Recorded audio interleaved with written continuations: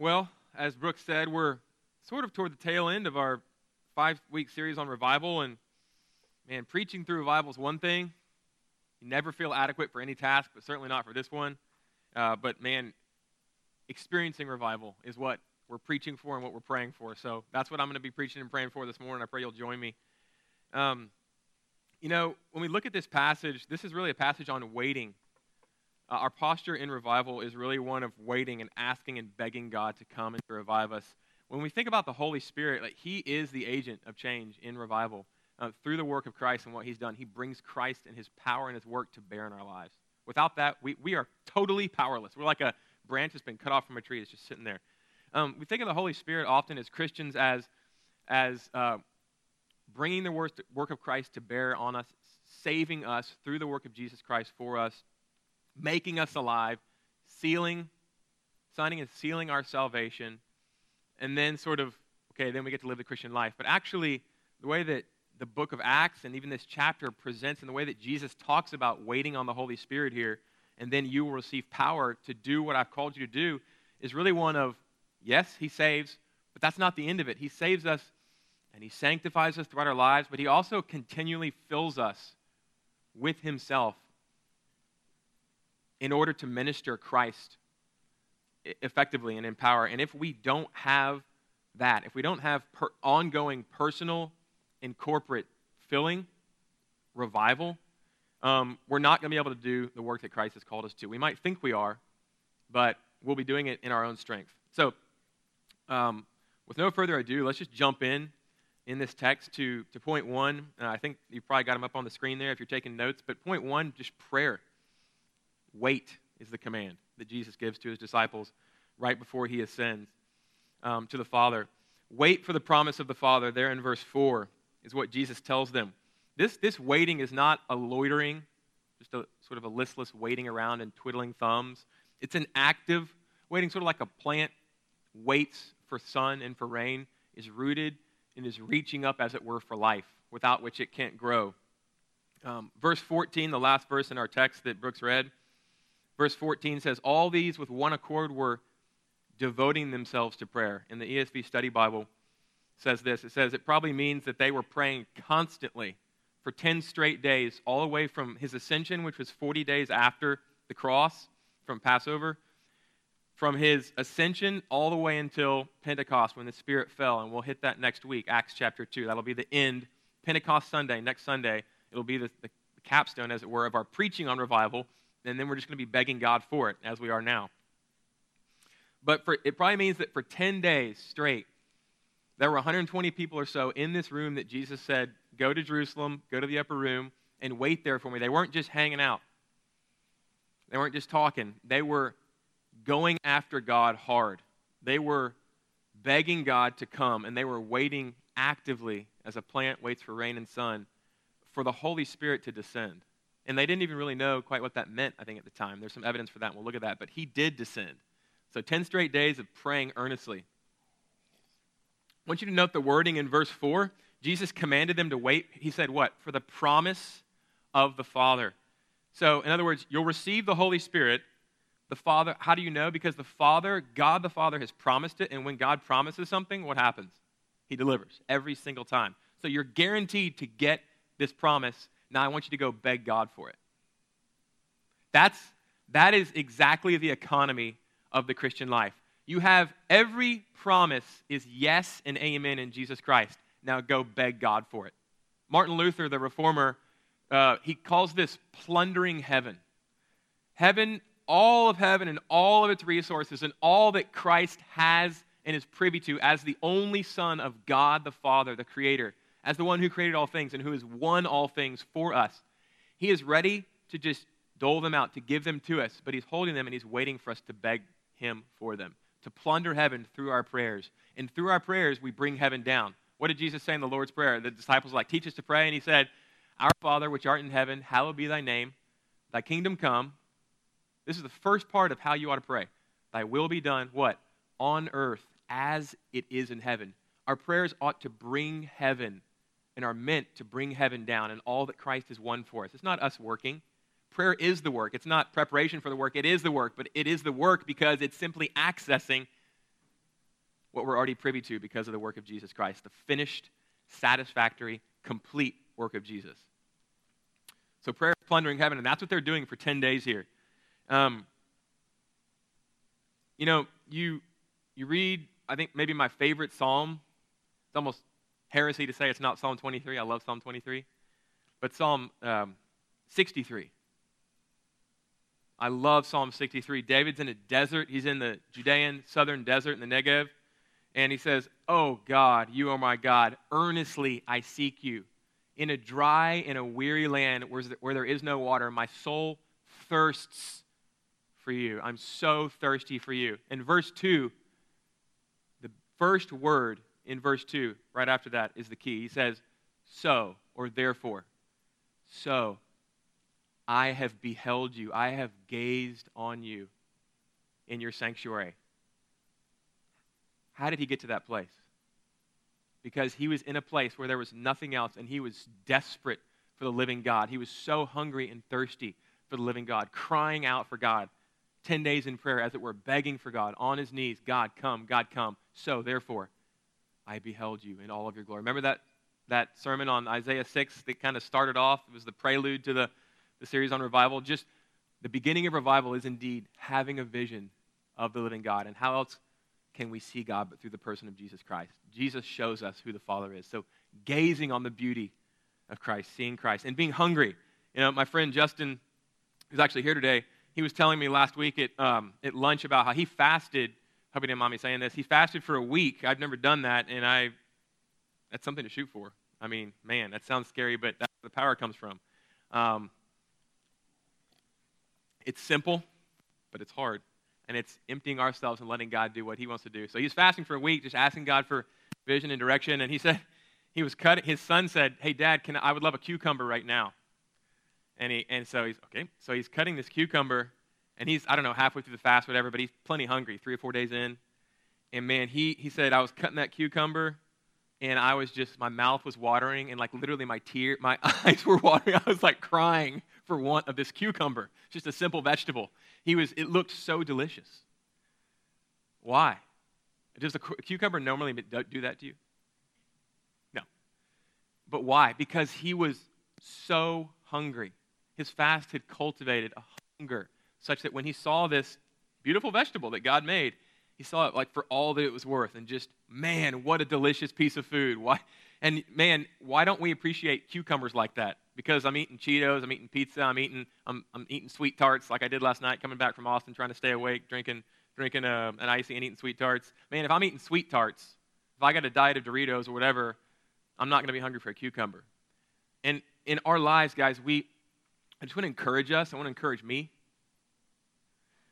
We cram, forget food. We cram in our culture more than any other culture guaranteed on the face of the earth in history. We cram our souls with crap, with just stuff that is empty calories, that fills up space, fills up the quiet, fills up the silence with all of our media and everything else, and the zipping and the beeping and the screens, and I'm guilty as anyone.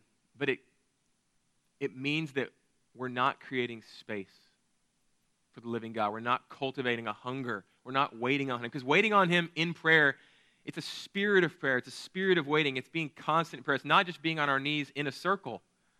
It's being, Andrew Murray, one of my favorite theologians and devotional writers, and one of my favorite quotes on prayer, he says, "We pray as we live because it is the life that prays."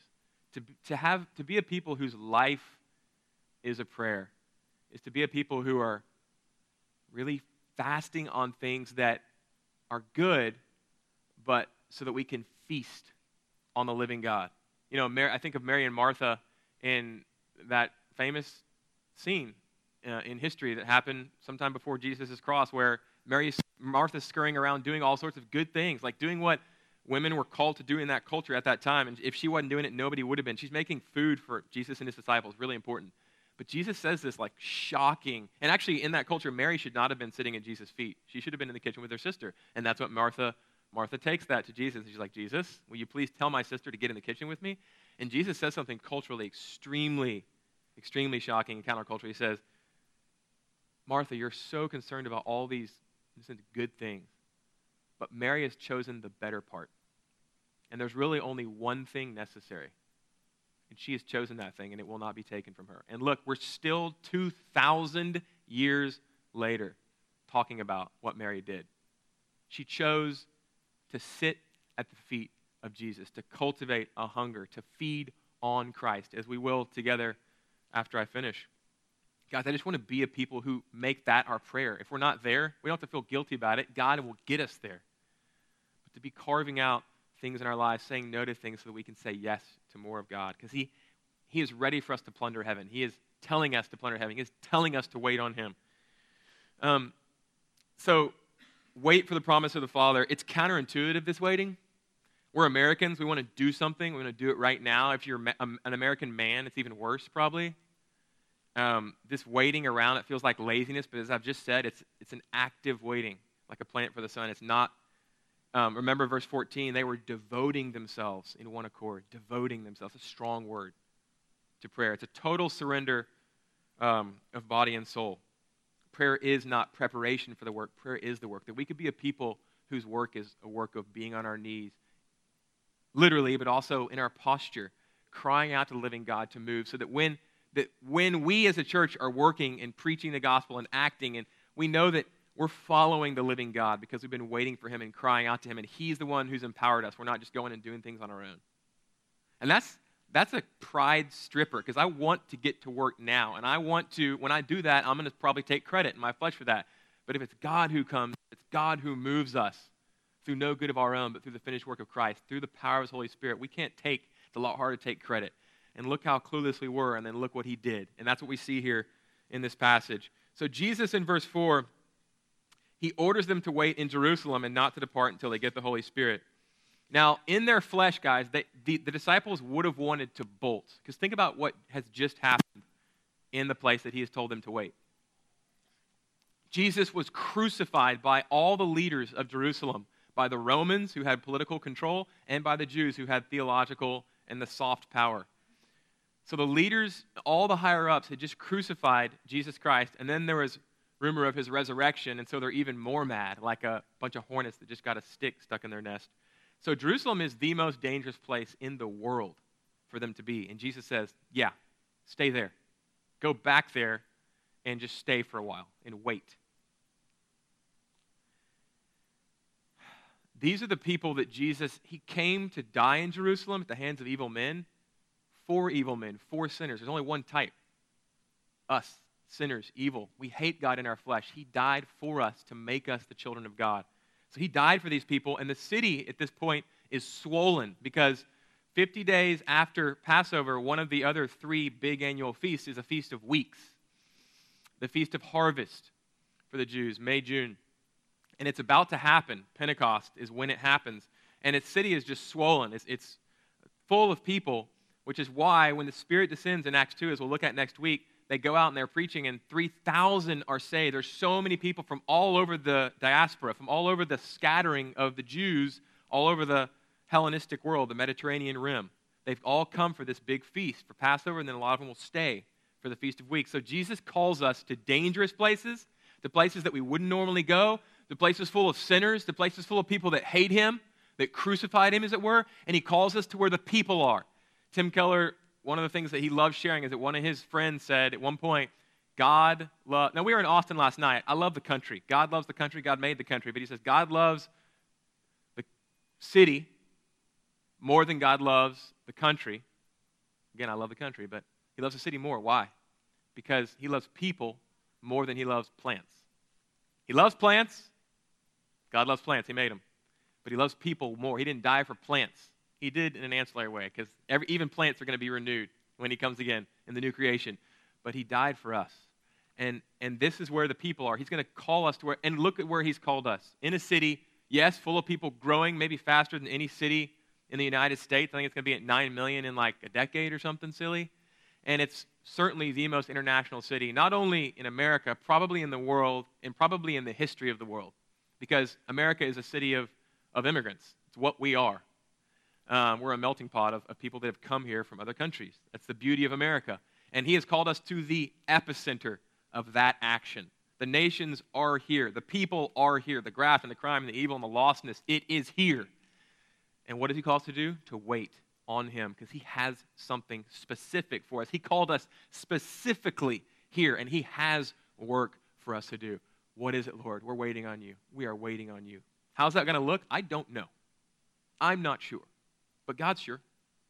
So let's wait together on him. We'll figure out what that means together. Okay? Y'all, there is no plan B for how God's going to move in power. There is only a plan A. God doesn't do plan B. Okay, there is only a plan A, and this is it, this waiting. David Martin Lloyd-Jones, one of my heroes, says, he quotes a man called Smeaton, last name. As to the particular mode of praying, we may say that in every season of general awakening, the Christian community waits, just as they waited for the effusion of the Spirit, with one accord in prayer and supplication in the interval between the Ascension and Pentecost. In every season, guys, did you get that? In every season of general awakening throughout the history of the church, this is the blueprint for the Holy Spirit coming down and empowering us for the work of the ministry. This is not a one-time deal. I think we get hugely mistaken when we read Acts 1 and 2 and think, okay, one and done. No, it's the only blueprint we have in the Bible for how the church is to be. It is the thing we ought to be emulating, asking God for, doing again and again and again. And unless he does that, we're just working in our own power.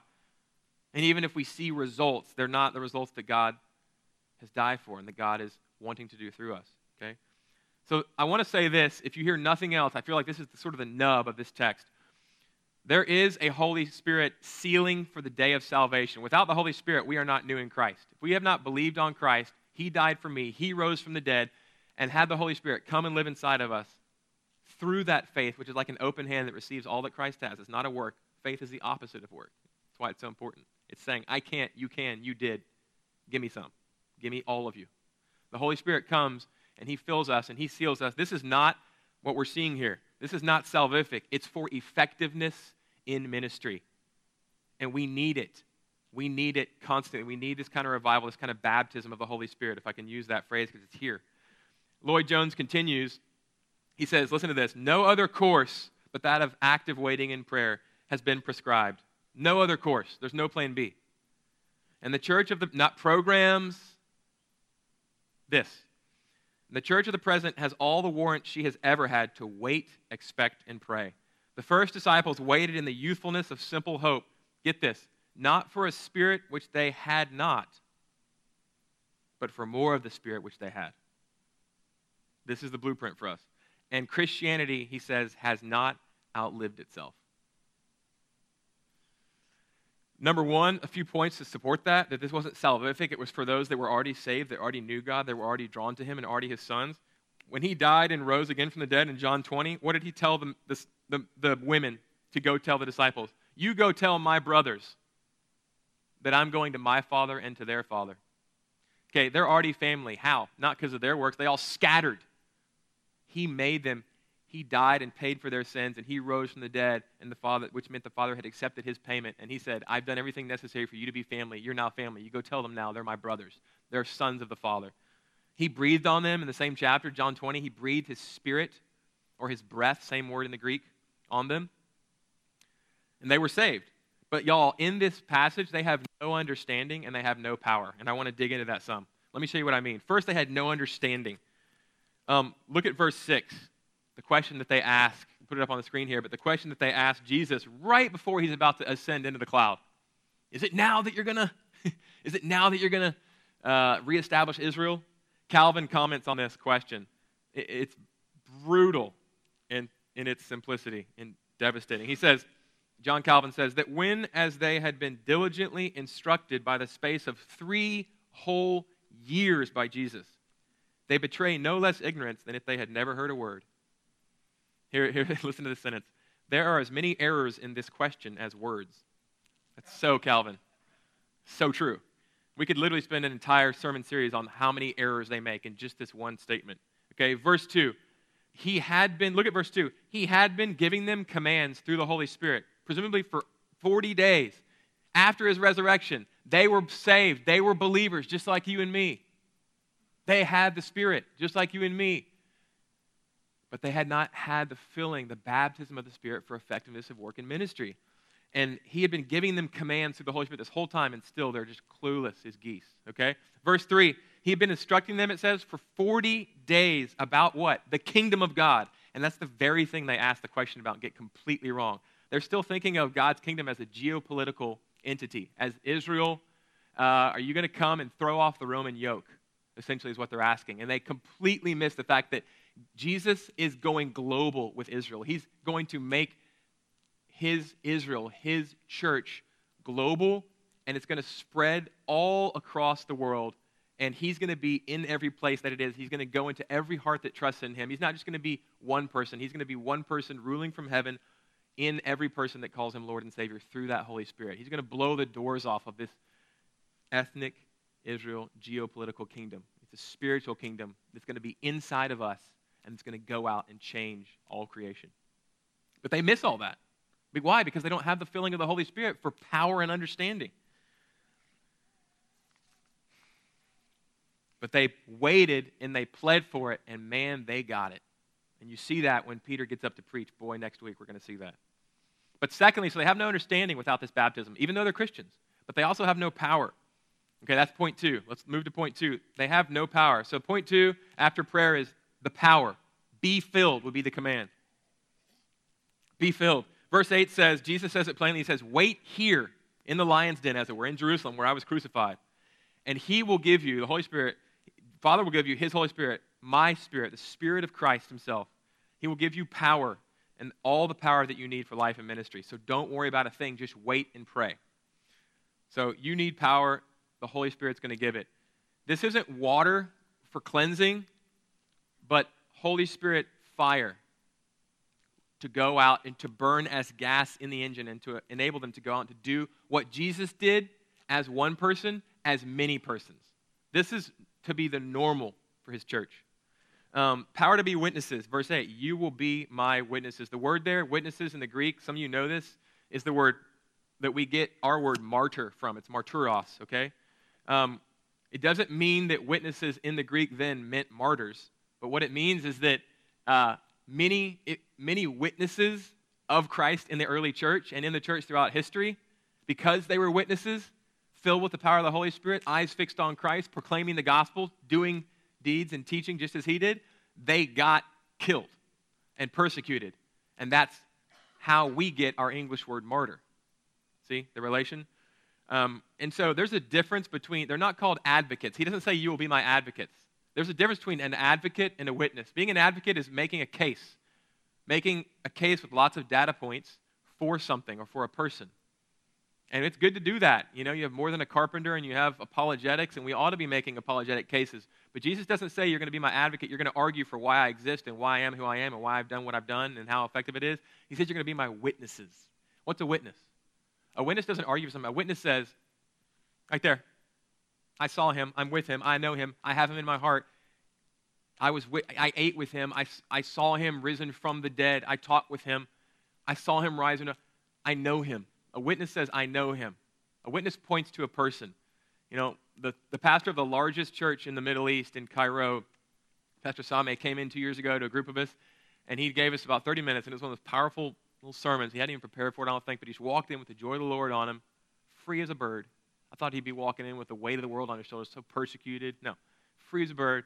And his sermon was essentially like, somebody asked him, they said, how do you do this as a pastor in this persecuted place with 30,000 tune in weekly, all these people that are being persecuted, he's equipping. He said, man, I just point them to Jesus. Get out of the way. Like, man, Lord, make me not a door that people look at and they can't see anything behind me. Make me a window. People look at me and they just don't even see me. I'm clear glass, and people look at me and they see Jesus behind me. Would we be that kind of people? And that's really what a witness is. A witness just says, get thee to Christ. And that's one thing I love about our evangelism training.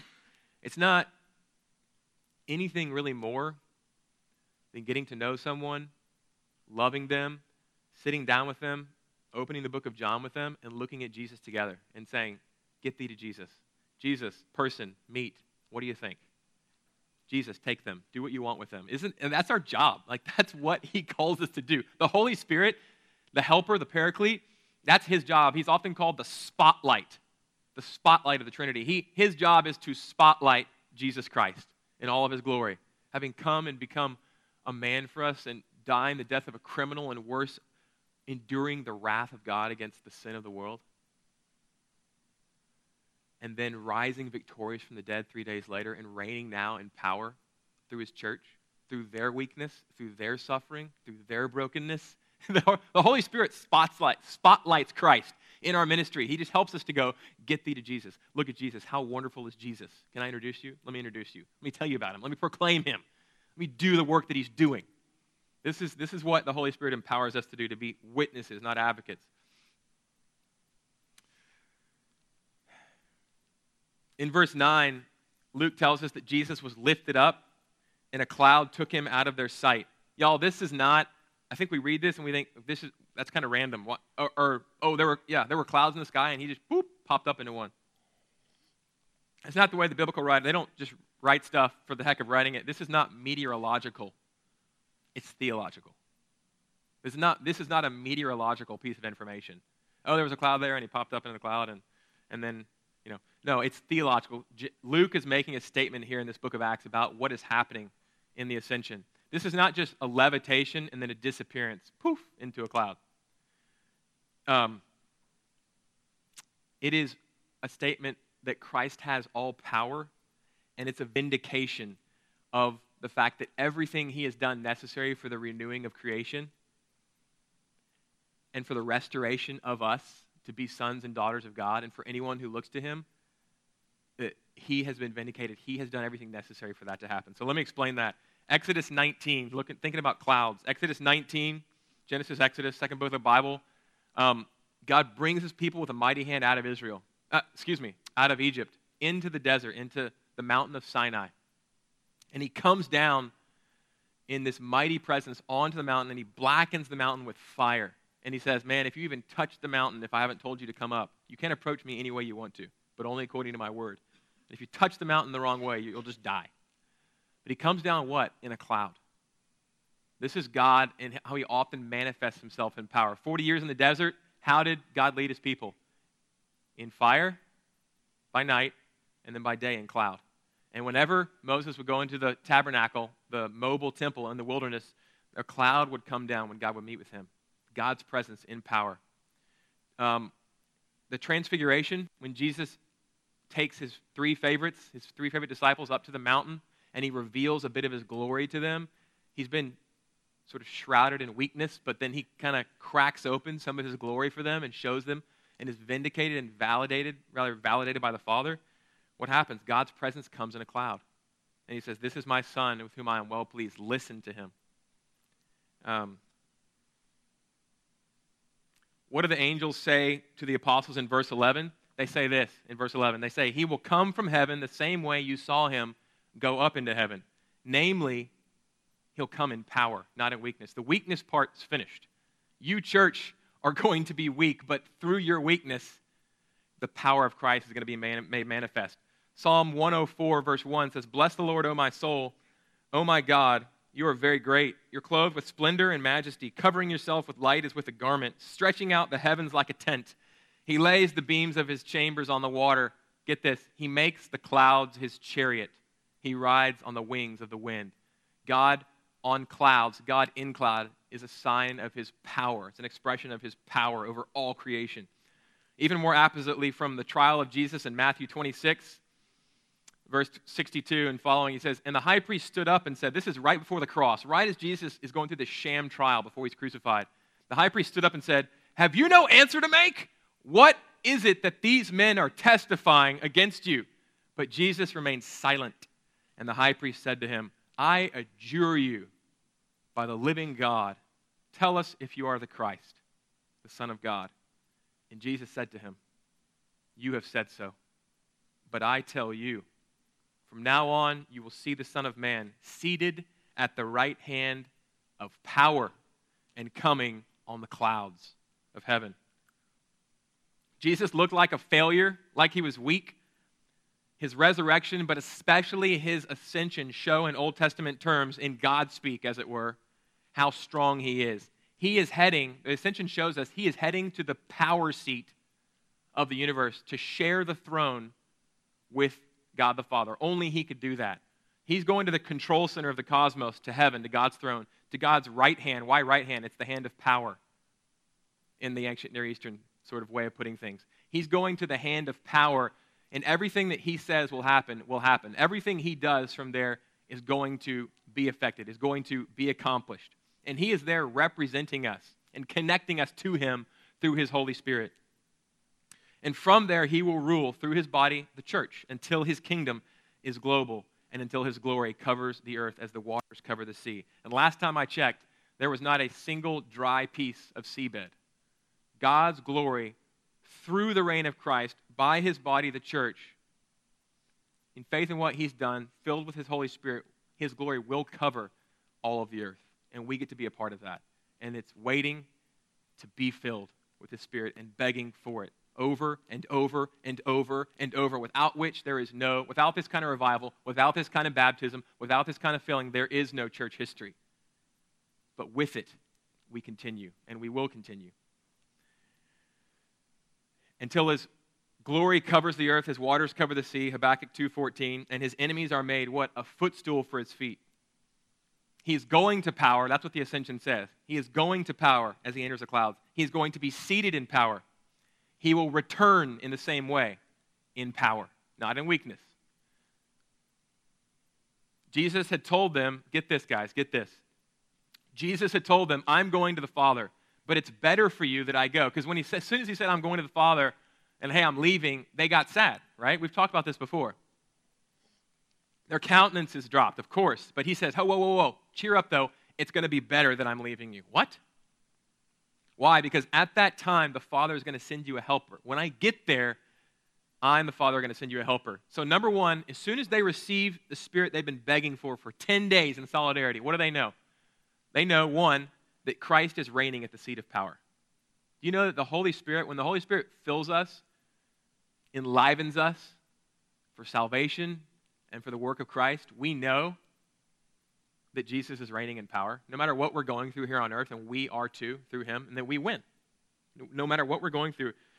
And he says, when I get there, again, I will send my Spirit to live in you. So when the disciples received the baptism of the Holy Spirit, they've been begging God for it. They knew. They saw Jesus ascend into a cloud, and that was it.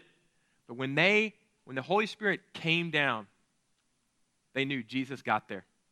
He said, as soon as I get to be with the Father, I'm going to send you the Holy Spirit. They knew that he made it. They knew that he's reigning. They knew that he's seated, that nothing can contest his rule.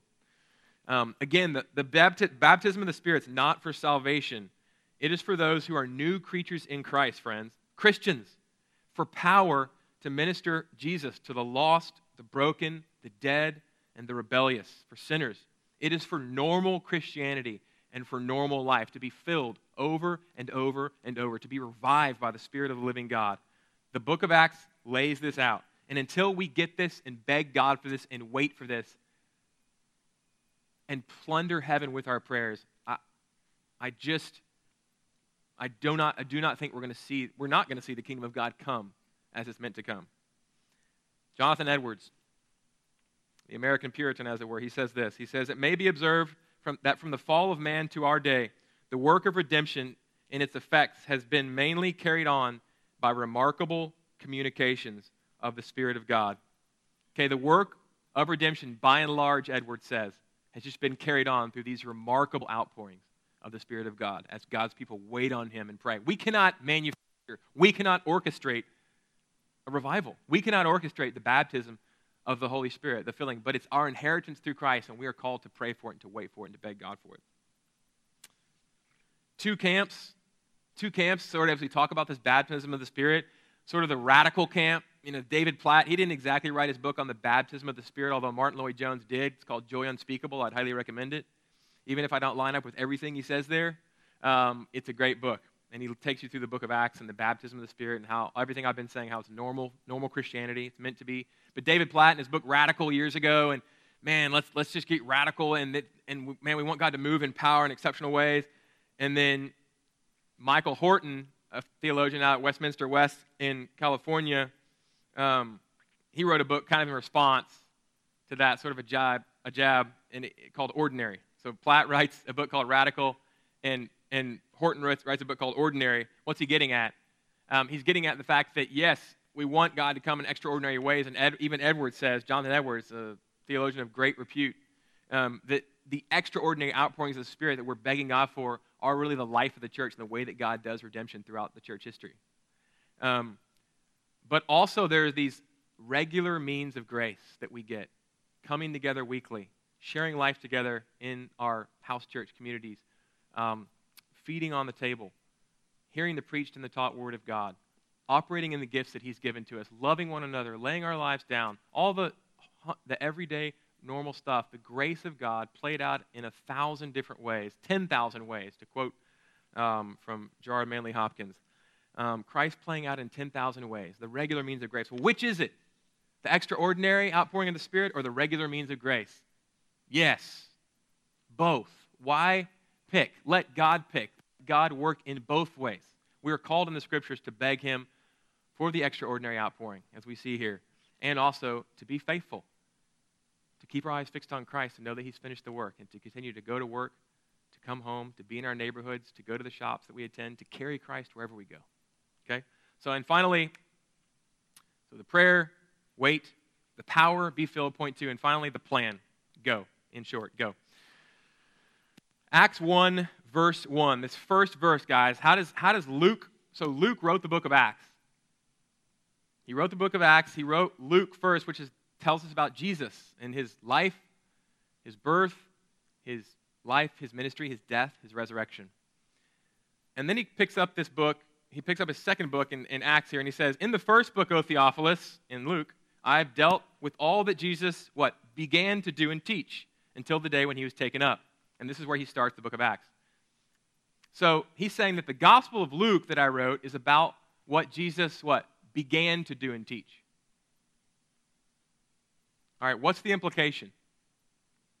That Luke 2.0, a.k.a. Acts, is about what Jesus will continue to do and teach. Where's Jesus? He's in heaven. Yes, but his body is here on earth, and we are empowered to do and to teach. For Jesus to do and to teach through us as he sends us his Spirit. That's in the first verse what Luke is strongly implying. What we are seeing is, somebody said the book of Acts should be called not the Acts of the Apostles, but the Acts of the Holy Spirit. Really the acts of the Spirit of Jesus Christ. It's what the church is what Jesus is continuing to do and to teach as he empowers us for ministry. Nothing less. Nothing less. Acts 2:17, and we'll get to this next week, but Peter, just to give you a taste, Peter starts preaching, he gets up, he's clueless, he's without understanding, without power, he waits on God and gets the Holy Spirit even though he's saved, and when he gets the Holy Spirit, he goes out and starts preaching, and people are getting saved, and it's not Peter, it's the Holy Spirit, and it's what Jesus has done, and he's reigning, and he's just working. And how does he start that sermon? He says, hey, everything you're seeing about all of us going out and speaking in tongues and preaching the gospel in these different languages that all these Jews from the dispersion are understand and speak, that we're not drunk. This is a fulfillment of the prophecy that Joel gave hundreds of years ago, where he said, in the last days, these things will happen. And Peter is saying, that's now. That's what he clearly says in Acts 2 at the beginning of his sermon. The last days are now, and what you're seeing is the fulfillment of the prophecy in Joel. What's the point? Jack Deere says it this way, tongue-in-cheek. You can't get more last than last. If you think the last days are in the future, you're wrong. Peter corrects you. Acts 2 corrects you. The rest of the New Testament corrects you. We are in the last days. Our time is short. God is moving in power. He's reigning in person on the throne of God, and he is doing and teaching through his church as he fills us up with his Holy Spirit. And this is it. When he returns, he's coming to finish, to judge, to finish the work, and to make all things new. So if you think of last days and the book of Revelation and all that stuff chiefly as stuff that's coming, and you're looking to try to discern times and seasons, as Jesus said, don't do that. We spend so much time working out our charts. What's going to happen? Jesus says, forget that stuff. You wait, you get filled, and then you go. And you be my witnesses. Okay? These are the last days. Your time is short. That's why the angels rebuke the disciples in verse 11. Why are you standing looking into heaven? Get thee to Jerusalem like he told you. It's about to be go time. Go when you're filled. Whether it's across the street, going maybe across the street to your neighbor's house. Some brownies, invite him over for dinner. I don't know. Going could be actually speaking about Jesus to your hairdresser, to your coworker. Going could be going to a far country. 90%, as of 2010 at least, is an old stat, 90% of Christian workers on the globe were going to 10% of the world's population. So we need to take this go command a lot more seriously. The fact of the matter is, though, that the nations are here, as I started this sermon by saying. The nations are here. God has planted us in the most culturally, ethnically, internationally rich place on the planet in the history of the world. God, would you help us to wait? Would you fill us? Would you help us to do and to teach what you are doing and teaching, Jesus Christ? To listen for what you're saying and to say it. To watch what you're doing and to do it, just as Jesus did. Only he can help us to do that, but when he helps us to do it, when the Spirit comes, oh my, it will be done. And I want to be a part of it. I want to jump in that river. Yes, I do. Man. You look at verse 8, and Jesus says, you'll be my witnesses from Jerusalem all the way out to the ends of the earth. Within the lifetime of the apostles, this had happened. They had gone out and taken the gospel to the known world. So why do we doubt that he already made good on his word? He made good on his word in the first generation before we hit 100 AD. Why do we think he's... I mean, he won't do that through us. He will. He's waiting. Let's plunder heaven together for it to happen in this generation. God, bring revival. Bring your Holy Spirit. Equip us for the work of the ministry. Keep us from doing our own work. May we do your work and speak your word. And lastly, verse 3, and then we pray and take communion together. But it says in verse 3, he presented himself alive to them after his suffering by many proofs. What does that mean? In short, it means that he suffered. Why? For our sin. For the death that sin caused, and for the hell that we deserve and that we merit because we've cut ourselves off from God through disobedience. And we have become not just people who sin, but sinners. He took that. He paid for that. He finished it, and then he rose from the dead. He finished that work, and he left it in the ground, and he rose, and he's our representative. And he showed himself by many proofs to his disciples. In other words, no matter what happens moving forward, guys, you get beaten, you get stoned, you get driven out, you get persecuted, you get made fun of, you get your skin peeled off alive, you get sawn in two, you get thrown in a vat of burning oil like John probably did. He was the only apostle we know of out of these 12 not to die a martyr's death, but they tried. Couldn't kill him, so they exiled him to the rock island of Patmos, and that's where he wrote Revelation. Thank God. God still had work for him to do. If God still has work for you to do, you will not die. You will not die. I'm starting to read a book right now on Stonewall Jackson, and he was a staunch Presbyterian, and man, he has this famous quote where he says, I'm as safe. He was known, they called him Stonewall, right? Because he was known for just sitting like a stone wall in the midst of bullets just whizzing past his head, and other soldiers are like wincing, and he's just on his horse, charge, and he said, I'm as safe on a horse in battle as I am in my bed, because God is my God, and the minute he wants for me to go, it's going to happen. Until he does, I'm safe. And so, man, if God still has work for us to do, if God still has work for you to do, God, do it through me. I'm safe. I'm fine. No matter what happens, put me in the center of your will. Sin, death, and hell are taken care of. So we win. We win. Lord, fill us. Lord, use us. Lord, equip us. Let's pray. Father, I thank you so much for giving us everything we need for life and godliness. I thank you for calling us to this place. I thank you for calling us to yourself. I pray that you would fill us, that you would help teach us to be a people who wait, who know what that looks like and who do it, and who just wait on you in 1,000 different ways, Lord, as we move, as we breathe, as we interact, as we're on our knees, literally. And if we don't know you this morning, I pray, Holy Spirit, that you would come and you would save in power. You would sanctify, that you would purify, that you would equip. Get glory, Jesus. Get glory through us. Use us. In Jesus' name, amen.